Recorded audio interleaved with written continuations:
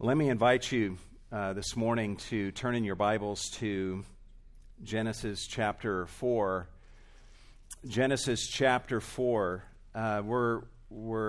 This is really not a pleasant feeling sermon.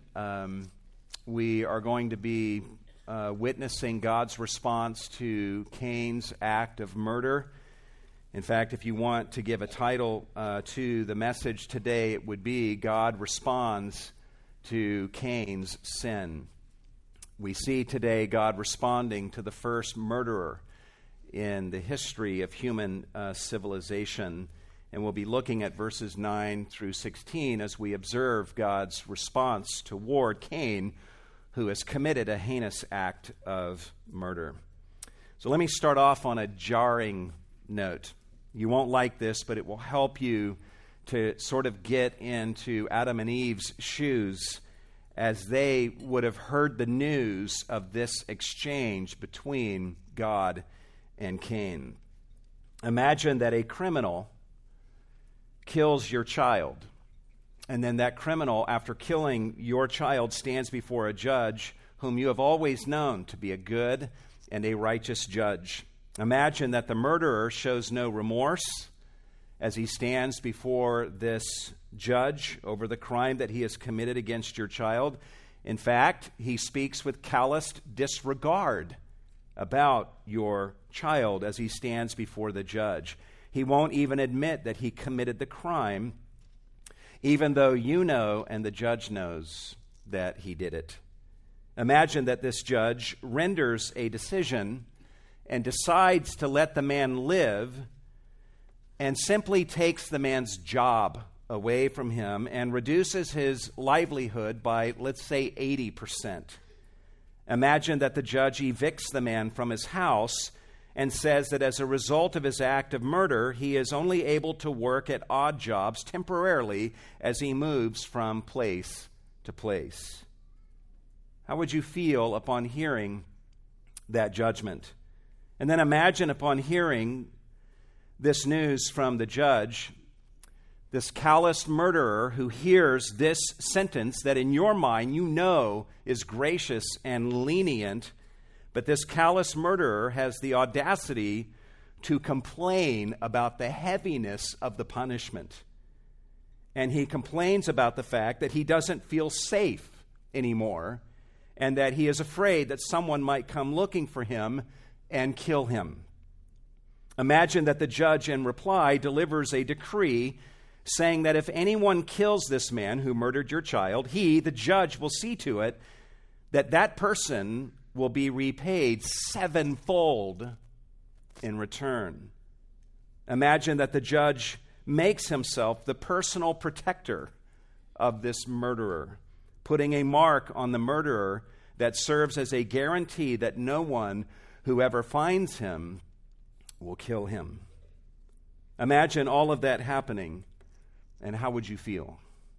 Would you feel satisfied that justice had been done? Would you think that the judge was just in this case? And I ask you these questions as we start off this morning because pretty much everything I just described happens in our passage today. The murderer is Cain, who murdered his brother. The parents are Adam and Eve, who are the parents of Cain and of Abel, whom Cain murdered. And God ends up responding to Cain in a way very similar to the way that I just described to you. And we're going to learn in our passage today, just as we actually see through the rest of the Bible, that God is indeed a just God. But he is more than merely just. He is also merciful, and he is kind toward the undeserving. He saves the repentant sinner. We all know that. But he even shows kindness and mercy and patience and gives common grace to the unrepentant sinner. Over this past week, we have seen people on the East Coast, in Baltimore, and the surrounding areas holding up signs calling for justice. These signs say things like, we want justice, or no justice, no peace. I personally would not presume to know what happened and who is responsible for the death of the young man who died. I just want to point out that the cry for justice is the natural cry of every heart when we feel that a wrong has been done, especially when a life has been taken. And when justice is not done as we think it ought to be done, we are frustrated. And here's the deal. If you are sitting here this morning and you are a justice-only person, and your only commitment is to see that justice is done fully and completely in all situations, immediately and decisively, you will be profoundly unsatisfied with God's response to Cain this morning. But if you are willing to open your mind and your heart to the fact that God is a infinitely complex God who is more than a God of justice, and that life itself is about more than justice, then this passage will give you much to think about, and it just might enrich your view of God. We saw 2 weeks ago how Cain and Abel had presented their offerings to the Lord. God accepted Abel's offering, but he rejected Cain and his offering. Cain becomes angry over this. God sees his anger. So God reaches out to Cain and asks him, "Why are you so angry, Cain?" Cain does not answer, but God obviously sees that murder is already in his heart. So God tells Cain, "Cain, this is a pivotal moment. If you do well, then your countenance will be lifted up. But if you do not do well in this decisive moment of your life, sin is going to pounce upon you and come to dominate you." And we saw 2 weeks ago how Cain made the wrong choice and he murdered his brother. And it's at this point that we ended 2 weeks ago. When you study Genesis chapter 4, verses 1 through 16, you see that everything that is said kind of revolves around this statement that we find in verse 8, that Cain rose up against his brother Abel and he killed him. Everything in verses 1 through 8 leads to this single point where his murder is announced, and then everything that follows in verses 9 through 16 emerges from the fact that Cain had killed his brother. His act of murder is the center of this passage. Verses 1 through 8 is Cain's journey to murder, and verses 9 through 16 tells us what happened to Cain after he committed this awful act. This is a hugely pivotal moment in Cain's life and also in human history. How will God respond to this act of murder? Let me read the passage to you this morning, beginning in verse 9. It says, "Then the Lord said to Cain, 'Where is Abel, your brother?' And he said, 'I do not know. Am I my brother's keeper?' And he said, 'What have you done? The voice of your brother's blood is crying to me from the ground. Now you are cursed from the ground, which has opened its mouth to receive your brother's blood from your hand. When you cultivate the ground, it will no longer yield its strength to you. You will be a vagrant and a wanderer on the earth.' And Cain said to the Lord, 'My punishment is too great to bear. Behold, you have driven me this day from the face of the ground, and from your face I will be hidden, and I will be a vagrant and a wanderer on the earth, and whoever finds me will kill me.' So the Lord said to him, 'Therefore, whoever kills Cain, vengeance will be taken on him sevenfold.' And the Lord appointed a sign for Cain, so that no one finding him would slay him. Then Cain went out from the presence of the Lord and settled in the land of Nod, east of Eden." This is the word of God, and may God help us to understand his words to us today. The way we're going to break things down, as you see on the insert that is in your bulletin, is we're going to observe 5 acts of God toward Cain after Cain murdered his brother. And the first act we find in verse 9, and that is that God confronts Cain and he exposes his sin. He confronts Cain and he exposes his sin.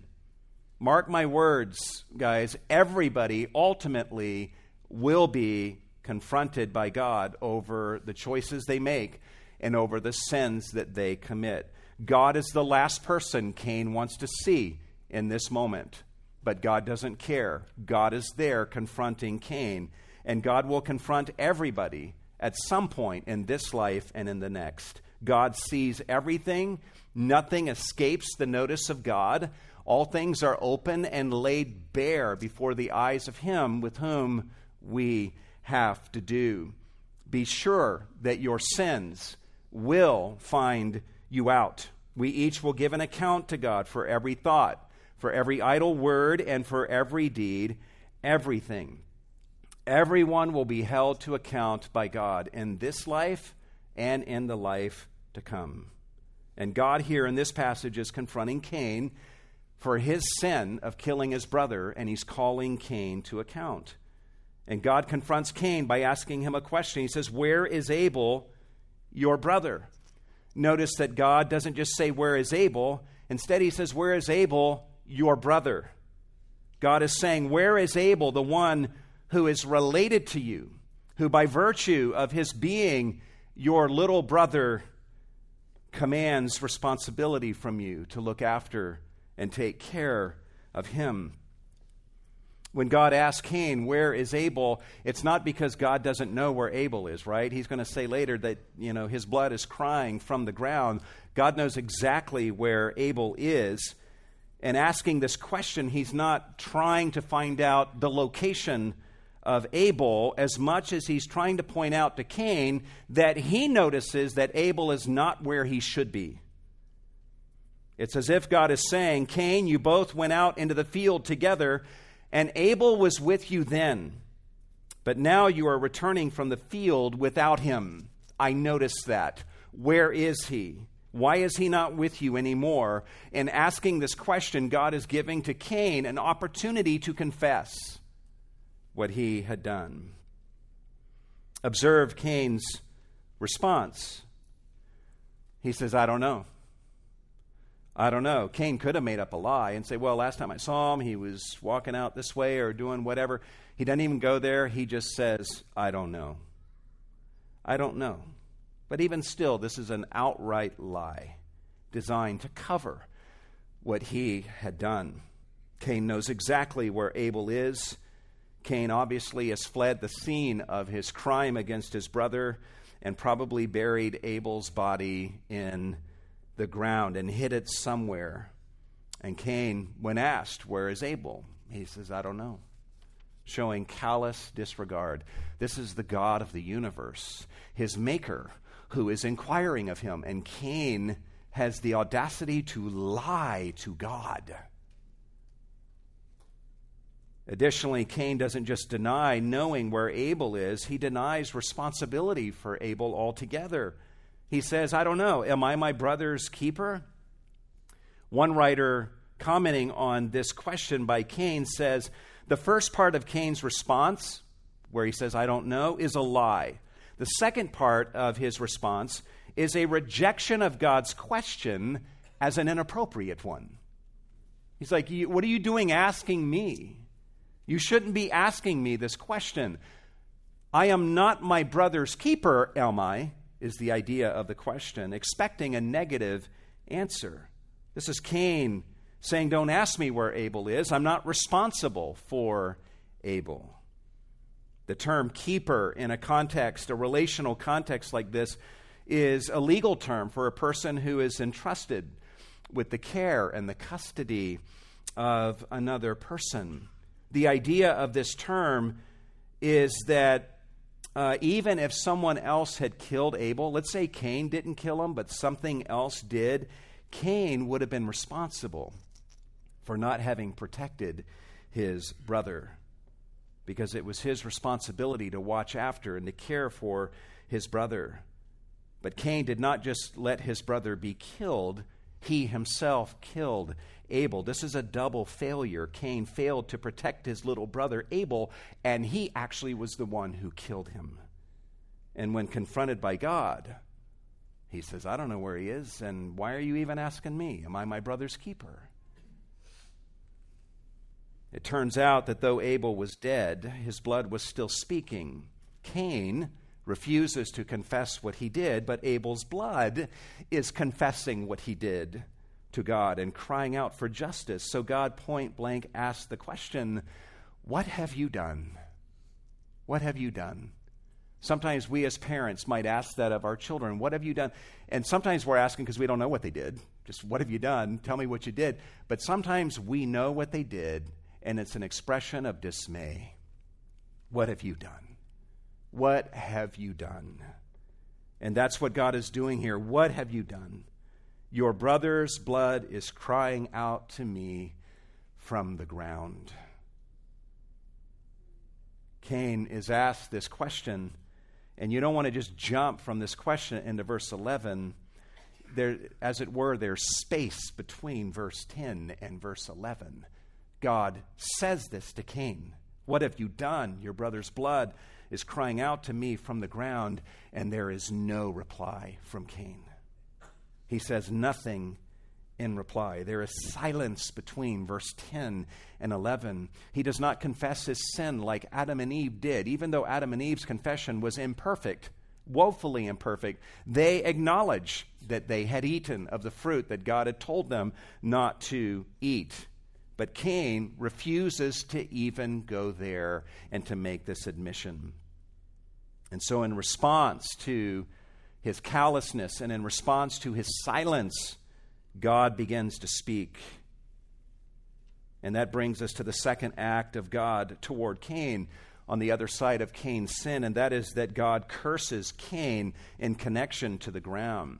He curses Cain in connection to the ground. He says, now you are cursed from the ground, which has opened its mouth to receive your brother's blood from your hand.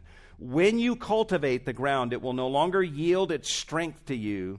You will be a vagrant and a wanderer on the earth. Keep in mind that in chapter 3, God cursed two things. He cursed the serpent, and he cursed what? The ground. He did not curse Adam and Eve. He cursed the ground because of Adam's sin.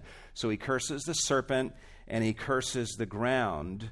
And so what we have here is God saying, you are cursed. This is the first time God actually curses a human person for their sin. To Adam, God said, cursed is the ground because of you. We saw that in chapter 3. To Cain, God says, cursed are you from the ground.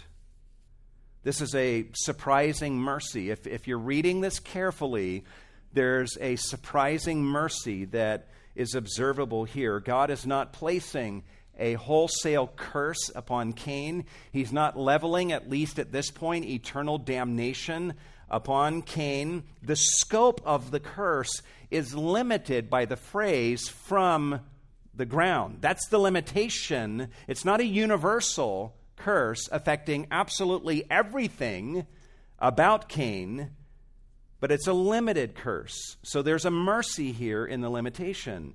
God is telling Cain that he's cursed from the ground or in connection with the ground. His relationship with the ground is affected by the curse that God is leveling upon Cain. God is saying the curse I'm imposing here will manifest itself towards you from the ground. And God goes on to explain what this entails. He tells Cain that whenever Cain in the days ahead seeks to cultivate the ground and to cause things to grow from the ground will no longer give its strength to Cain.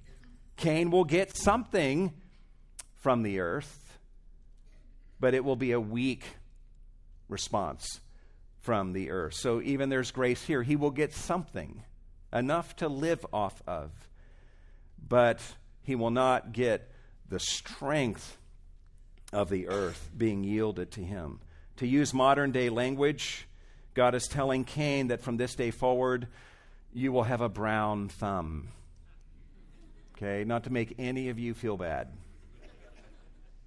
How many of you have a brown thumb? I see those hands. All right.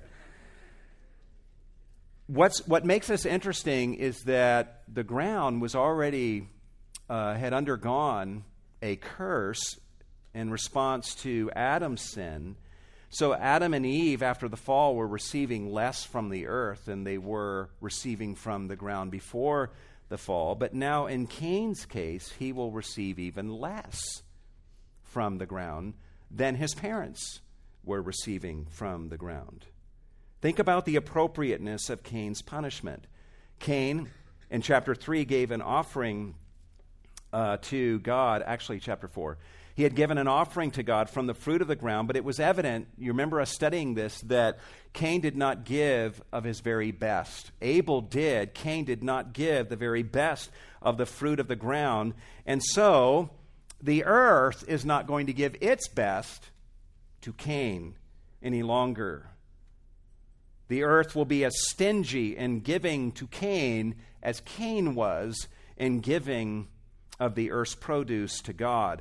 Additionally, Cain has forced the earth to drink his brother's blood, and the earth responds by spitting back at Cain and refusing to ever give its very best to Cain ever again. No matter where Cain goes, the earth, as it were, knows where he is. And the earth refuses to give its strength to Cain. God tells Cain that he will be a vagrant and a wanderer. What this means is that Cain will settle in a place where it seems like crops seem to grow here. This would be a lush place. But then Cain will establish himself there and try to cultivate the ground.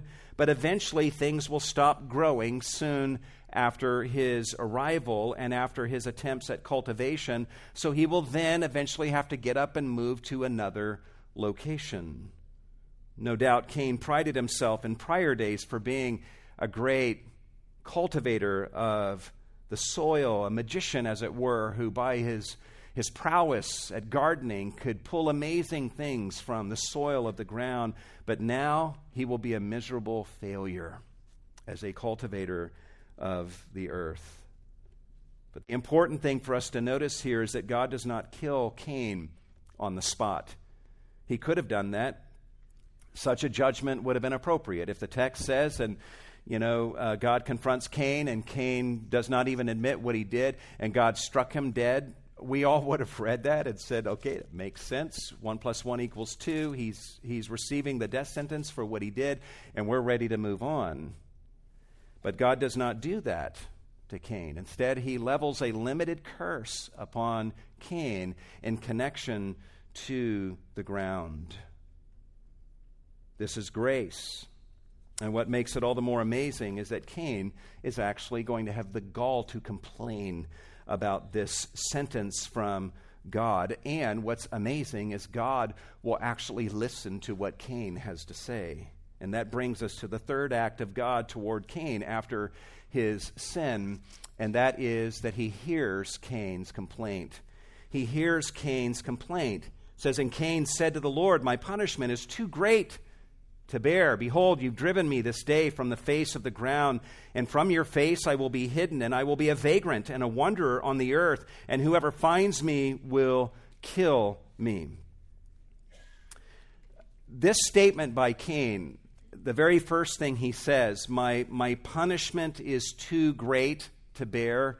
I have to be honest with you and at least alert you to the fact, some of your translations even have a marginal note about an alternative translation. So let me just briefly comment on this.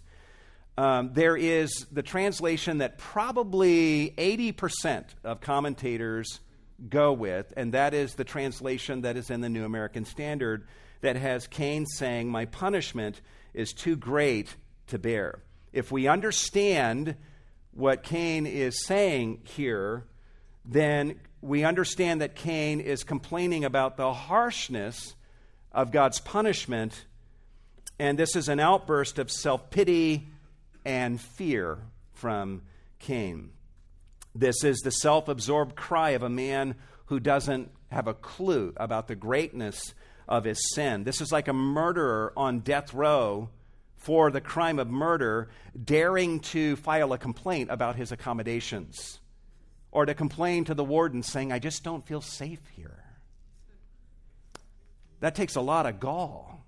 There are people actually like that, who are so self-absorbed, they're not thinking about anyone else, who would actually make this kind of complaint. There's another possible translation of this complaint or statement by Cain that maybe 20% of the commentators that I have in my office would suggest as a possibility, and probably even say that this is the viewpoint that they would hold. And let me try to explain it this way. You could actually, just going by the Hebrew alone, you can read this statement as Cain saying, my punishment is too great to bear. Or the Hebrew will allow you to understand the statement as, my sin is too great to forgive. That's very different. Two very different translations that would alter the meaning in a significant way. The Hebrew word that the New American Standard translates as punishment is a word that is often translated as sin or iniquity in the Old Testament. Also, the Hebrew word translated bear in the New American Standard is sometimes translated as forgive. It's one of the words for forgiveness in the Old Testament as well. Based on this fact, some commentators translate Cain as saying, my sin is too great to forgive. The Greek Septuagint, ancient translation of the Old Testament, actually translates it this way, my sin is too great to forgive. The Latin Vulgate translates it in this way, and I believe even Martin Luther went this way in translating this expression by Cain in this way. I strongly lean, as most people do, with the first translation, the one that you see at the top of the screen, where Cain is complaining about his punishment. But even if it's true that Cain is saying, my sin is too great to forgive, that itself is not a manifestation of true repentance. True repentance never says, my sin is too great for God to forgive, because such a statement minimizes the magnitude of the grace of God. It is sorrow, but it is a worldly sorrow that does not lead to repentance. It is also something that someone would say who is too proud to bring himself to actually ask for forgiveness. In the New Testament, we see the story that Jesus tells about the tax collector who came to the temple. He stands far off. He can't even look up into heaven, so he can't even lift his eyes up. He's beating his breast, and he says to God, God, be merciful to me, the sinner. He sees the gravity of his sin, but he's humble enough to ask for mercy. That's true repentance. He doesn't come to God and say, God, my sin is too great to forgive. Had he come to God and just said, God, my sin is too great to forgive, he would have went home unjustified.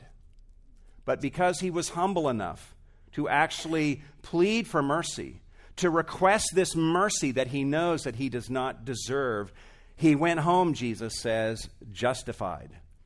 True repentance does not just acknowledge that you have sinned and that your sin is great, but true repentance comes to God and actually sees the magnitude of his grace as being bigger than your sin, and you ask him for forgiveness. That's what a humble person does. You think about it, if you're here this morning and you're like, man, yeah, there are sins that I've committed, they're just too great to ever forgive. Do you see the pride of that? So there's other sins you've committed that you feel okay about receiving forgiveness for? That sin that you think is unforgivable, it's just too great to forgive.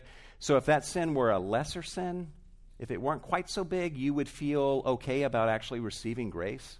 That tells me you don't see the magnitude of all your other sins, right?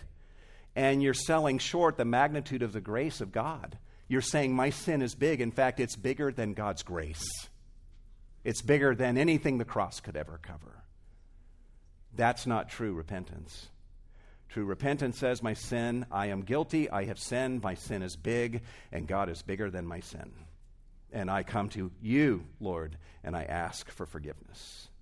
So whichever way you go in understanding Cain's statement here, it is not true repentance. But in all likelihood, Cain here, given the callousness that he's been displaying up to this point, and then God just announces the curse, would that cause such a turnaround in Cain to sudden repentance? Possibly, but more likely he's complaining about the consequences that he's brought upon himself as a result of his sin. And he quantifies the results of what God has declared to him with a fourfold description. He says to God, you've driven me from the face of the ground.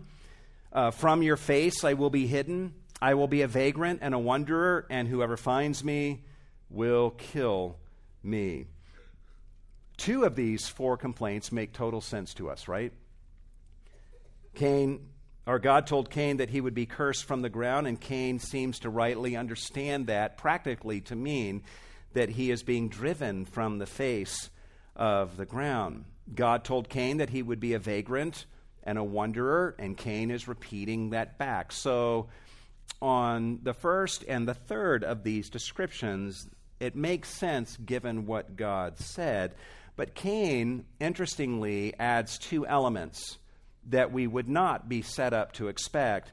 And one of the elements that he adds is he mentions that he will be hidden from the face of God. Evidently, Cain is viewing himself as being banished from the face of God, the presence of God. And I'm not entirely sure, totally, what to do with this, but some writers suggest that up to this point, Cain has lived close to his parents, Adam and Eve, within eyeshot of Eden. Try to get a visual of that. Within eyeshot of Eden, even though they are all banished from Eden, they can all point in the general direction of Eden, up on the heights. They can't get there, but they could always say, Eden, where my parents used to live and enjoy the presence of God in a special way, Eden is there. It's over there on those heights. But in God now telling Cain that he is going to be a wanderer and a vagrant, God is probably telling Cain that he will be ultimately going out into the wilderness areas, taking him further and further away from where Eden is. And hence, Cain will be further and further away from that vestige of the presence of God in Eden than maybe where Adam and Eve are residing, which is not in Eden, but closer to Eden than Cain will be. And so Cain is like, I get what you're saying. I'm going to be thrust out. I'm going to be a vagrant and a wanderer. And in the process, you're driving me farther away from your presence and where my parents used to enjoy your special presence. A final thing that Cain says is interesting also. Cain gives voice to a complaint that whoever is going to find him will kill him. God never said anything about this to Cain. God didn't say, and by the way, anyone who finds you, they're going to try to kill you. God never said this. But Cain is including this in his understanding of the consequence that his sin has brought upon himself. Cain knows intuitively that justice will demand that he be killed. He figures that someday some relative of Adam and Eve will seek him out and find him and try to kill him and execute justice and vengeance upon him. The irony here is that Cain, who refused to be his brother's watcher or keeper, will now spend the rest of his life watching out for all of his relatives for fear that some descendant of Adam and Eve will find him and will kill him. For the rest of his life, whenever Cain meets up with any stranger, as the human population will begin to multiply, Cain will always wonder, is this person looking for me to execute vengeance upon me? Cain complains about this, which takes, as we've said, a lot of gall. He showed no regard for Abel's life or Abel's safety, yet now he's complaining about the fact that someone might take his life, that he's feeling unsafe. Cain is so self-focused here. And as he complains here, he voices no concern for his parents' burden in all of this. He doesn't say, God, if you send me away like you're talking about, this will impose too great a burden on my mom and dad. That means they will have lost two sons, Abel, whom I killed, and they will have also lost me. That wouldn't have been a great thing for Cain to say, but even if he said that, that's at least showing he's thinking about somebody other than himself. But Cain gives no thought to how he treated Abel and showed disregard for Abel's safety and well-being, and he doesn't give any thought to his parents. His only thought is for himself and his own life, and so he complains about this to God. And amazingly, I mean, if Cain said something like this to you, I know some of you well enough to know exactly what you would say. You wouldn't take that from Cain, right? You would throw that right back in his face and say, yeah, you mean like you really cared about Abel and his well-being? Or you'd say, you know what, Cain, you absolutely deserve this. And I'm going to give you no protection. And you're going to live the rest of your life in fear. And that's the least of what you deserve. We would have come up with all sorts of things, and they all would have probably been just. Merely just. Merely just. Amazingly, God does not even, at least in the text, rebuke Cain for what he says. God's response to Cain here brings us to the fourth act of God toward Cain, and that is he protects Cain's life through a decree. He protects Cain's life through a decree. So the Lord said to him, therefore, whoever kills Cain, vengeance will be taken on him sevenfold. God responds by assuring Cain that he has nothing to worry about. This is not God changing his sentence because of Cain's complaint. This is God assuring Cain that he already intended to protect Cain's life on the other side of his sin, but God is now speaking this decree in order to give Cain the assurance that his life will be protected. This is amazing. Even though Cain had sinned and murdered, God still places a value on Cain's life. God pronounces a decree that if someone takes Cain's life, he will receive vengeance from God sevenfold. Cain does not deserve this at all. This is a declaration from God, as one writer says, that has the force of law. It states that despite his crime, Cain will remain under God's care. And using the expression sevenfold, God is saying whoever kills Cain will suffer a retribution that is 7 times greater than he would experience if he killed anybody else. And God is willing to sign that decree. This is just amazing, the grace and the mercy that God is showing to this unrepentant, calloused man, Cain.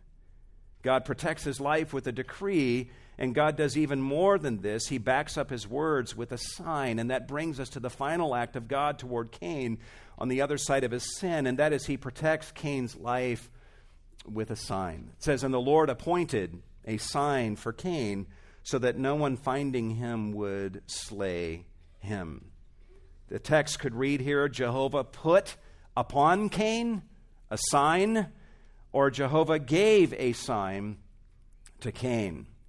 We don't know what this sign was, and it's interesting to read the different ideas down through the ages. Some say that it was a mark on Cain's body, and I actually would tend to agree with that.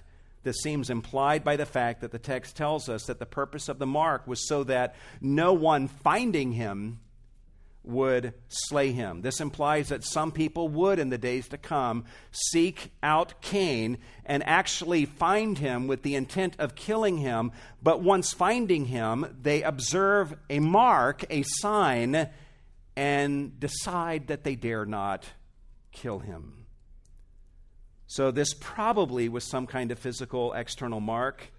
Some have suggested it was a tattoo of some sort. One writer actually suggested it was a horn coming out of Cain's forehead.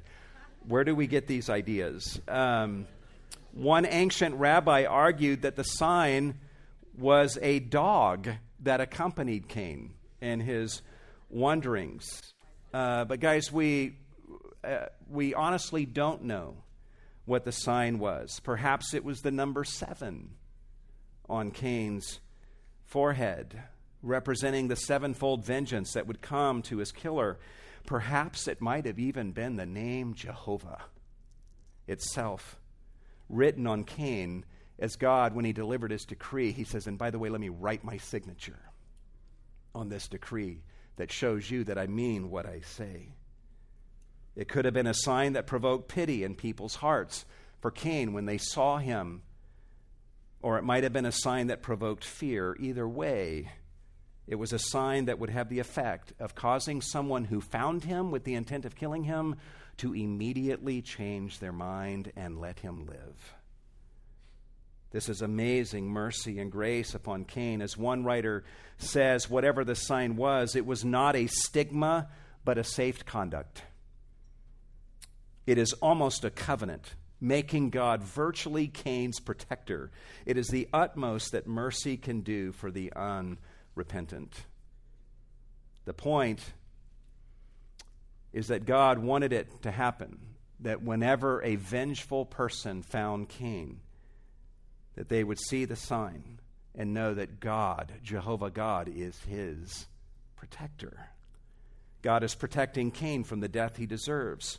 We see here a God who withholds full justice from one who deserves complete justice. There is nothing that we've seen in Cain that would elicit such a merciful response from God. This is a sheer act of mercy from God, wherein he actually protects from vengeance Cain. This is perhaps the first expression of the common grace of God upon an unrepentant sinner, as God makes himself Cain's protector and lets him live. And we're going to see in the later text, he ends up finding a wife and has relations with her and has children and enjoys in the common grace of God many of the blessings that you and I enjoy throughout his life. You might respond to this by saying, this is a scandal of justice. Cain doesn't deserve this kind of grace. He doesn't deserve this kind of kindness. He doesn't deserve this kind of protection from God. God should have just killed him. Life for a life, you know. You probably would feel even more this way if it was your child that he killed. But let me ask you, do you deserve the mercy that God has shown to you any more than Cain did? Actually, you killed God's own son. And so did I at the cross. And God has shown us mercy and forgiveness and now walks with us day by day and protects our spiritual life for all of eternity. And you say, yeah, but I'm different from Cain. At least I repented and asked for forgiveness. Wow, noble soul you are. That you had the good sense to repent and believe. Yeah, you repented and you asked for forgiveness, but how much grace and patience did God show you every day of your life up to that moment when you were living in unrepentance before the day came when you finally broke down by the grace of God and cried out to God for salvation? And you know what? You did repent. You did repent on the day of your conversion. You did believe in Jesus. But you know what? Even that repentance was something that God gave to you and wrought within you as he was regenerating you and drawing you wonderfully to himself. You repented because God awakened you and gave you that wonderful gift of repentance. None of us will be boasting in heaven for the fact that we had the good sense to repent. we will give God all the glory for our repentance and for our faith. Repenting and asking for forgiveness is not merely something you do in order to elicit from God some saving response. Repentance and faith within your heart are actually the first miracles that God does in saving you, and he gets all of the glory for your faith and for your repentance. Cain goes out after this exchange, and the text tells us that he went out from the presence of the Lord, and he settled in the land of Nod, east of Eden. It's interesting, the Hebrew word for wanderer is Nod. We've already seen the word Nod in verse 12, and in verse 14, it's translated as a wanderer. God had told Cain in verse 12 that he would be a vagrant and a nod. You're going to be a nod for the rest of your life, Cain, which means a wanderer, a wandering one. And now here the text tells us that he goes out from the presence of the Lord. He moves farther away from Eden, and he lived in the land of Nod, in the land of wandering. This is the writer telling us that God's words came true. After he leveled the curse on Cain, he spent the rest of his life dwelling in the land of wandering. There's so many layers of grace that we see in this passage this morning, so many layers. As Warren Wiersbe asked, why would God allow a diabolical murderer like Cain to go free? In his mercy, God doesn't give us what we deserve. And in his grace, he gives us what we don't deserve. That's the nature of God. God is a just God, but he's not only just. He's not only just. We don't know what happened to Cain in the future. He's not mentioned after chapter 4 until the New Testament, and what is said about him there is not good, but it's possible that he could have repented at some point later in life. We don't know. But we do know that if he never repented, then he would have stood before a perfectly just God on the day of judgment and faced the full fury of God's eternal wrath. And whatever kindness God is showing to him in our passage today would have only served to increase the measure of God's wrath upon Cain. Let's learn this lesson well this morning. In the here and now, God is a God of justice, but he's a God of more than justice. He is a God of mercy and grace who gives the wicked less than what they deserve from him in the way of wrath. He causes his sun to shine on the evil and the good. He causes his rain to fall on the righteous and the unrighteous. And he does so with the design that his kindness and his tolerance might lead them to repentance. And if they don't repent of their sins in the face of such kindness, then all of that kindness that God shows to them will only serve to intensify his wrath that he unleashes on them in a future day. Maybe you're here this morning and you have never believed in Jesus, and you look around and say, man, I got so many blessings in my life. I got so many blessings. This must mean that God is okay with me. Listen to these words from the Apostle Paul. He says, do you think lightly of the riches of his kindness and forbearance and patience, not knowing that the kindness of God is intended to lead you to repentance? But because of your stubbornness and unrepentant heart, you are storing up wrath for yourself in the day of wrath and revelation of the righteous judgment of God. What Paul is saying is, please don't look at God's present kindness towards you right now as proof that he doesn't have wrath against sin. Instead, you should be amazed by the kindness that God is showing to you, and that kindness ought to lead you to repentance, lest you continue in your sin and God's wrath be visited upon you some future day because you did not repent. So if you have never come to Jesus with your sin and experienced salvation through him, my counsel to you today is fly to Jesus. Fly to Christ. Don't complain about how maybe what's going on in your life that's maybe come upon you as a result of your sin, or maybe not. Don't complain about your lot being more than you can bear. And please don't say my sin is too great to forgive. God's grace is bigger than your sin. And Jesus says, if you come to me with all of your sin mess, I promise you, I will not in any way cast you out, but I will receive you and I will forgive you. And I won't just forgive you, I will be pleasured to forgive you and to be your Lord and to be your Savior. Let's bow our heads together. If God is at work in this room, and I trust that He is, listen, we're not playing church. We don't want to play church. We're not here to just kind of say some nice platitudes and then go home unchanged. There are eternal transactions that need to happen in all of our lives. Sin is real. Heaven is real. Hell is real. The consequences of sin are real. Guilt is real. And Jesus came into this world to die a real death and to be raised from a real tomb with real resurrection power in time, space, human history, so that He could come into your life and to be your Lord and Savior and to bring you forgiveness of sins.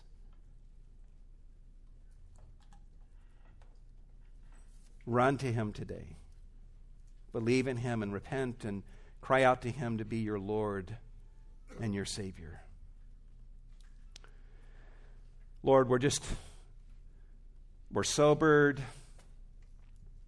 We're left scratching our heads at some points. We're just at your response to Cain. It's like, man, there's some justice here, but this is not full and complete justice. And then we look around at the world around us and we see that you're this way towards people all the time, people that are living in sin who are blaspheming your name, and yet they enjoy so many blessings in their life. You are a God who causes your rain and your sun to bless the evil and the good. This is just, you are a God of justice, but you are a God of more than justice. And help us to not take your kindness for granted, but that it would lead us to repentance, and help us, God, to be like you towards those who are wicked. Jesus tells us how you cause your rain and sun to bless the evil and the good, and He turns to us and says, and I want you to be just like your Heavenly Father. Help us to be a just people, and help us to be lovers of justice. But Lord, if all we do as Christians is live for justice only, we will not bear the light of Christ. But may we go above and beyond justice. May we go beyond justice and to seek to love with grace and with patience, with mercy, in the same way that you have shown love to us. It is then that the church shines its light and the world sees a light that is not humanly explainable.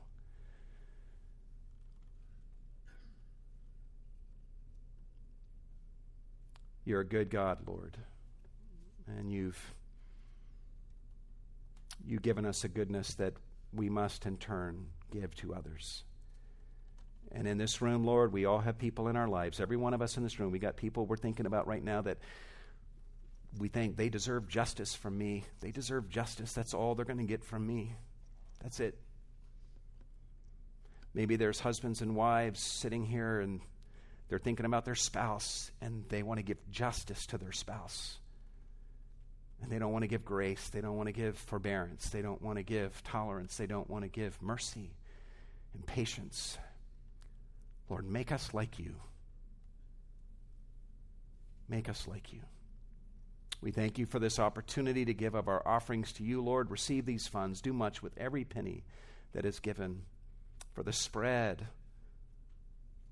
of the gospel of the grace of our Lord Jesus Christ, in whose name we pray. And all God's people said,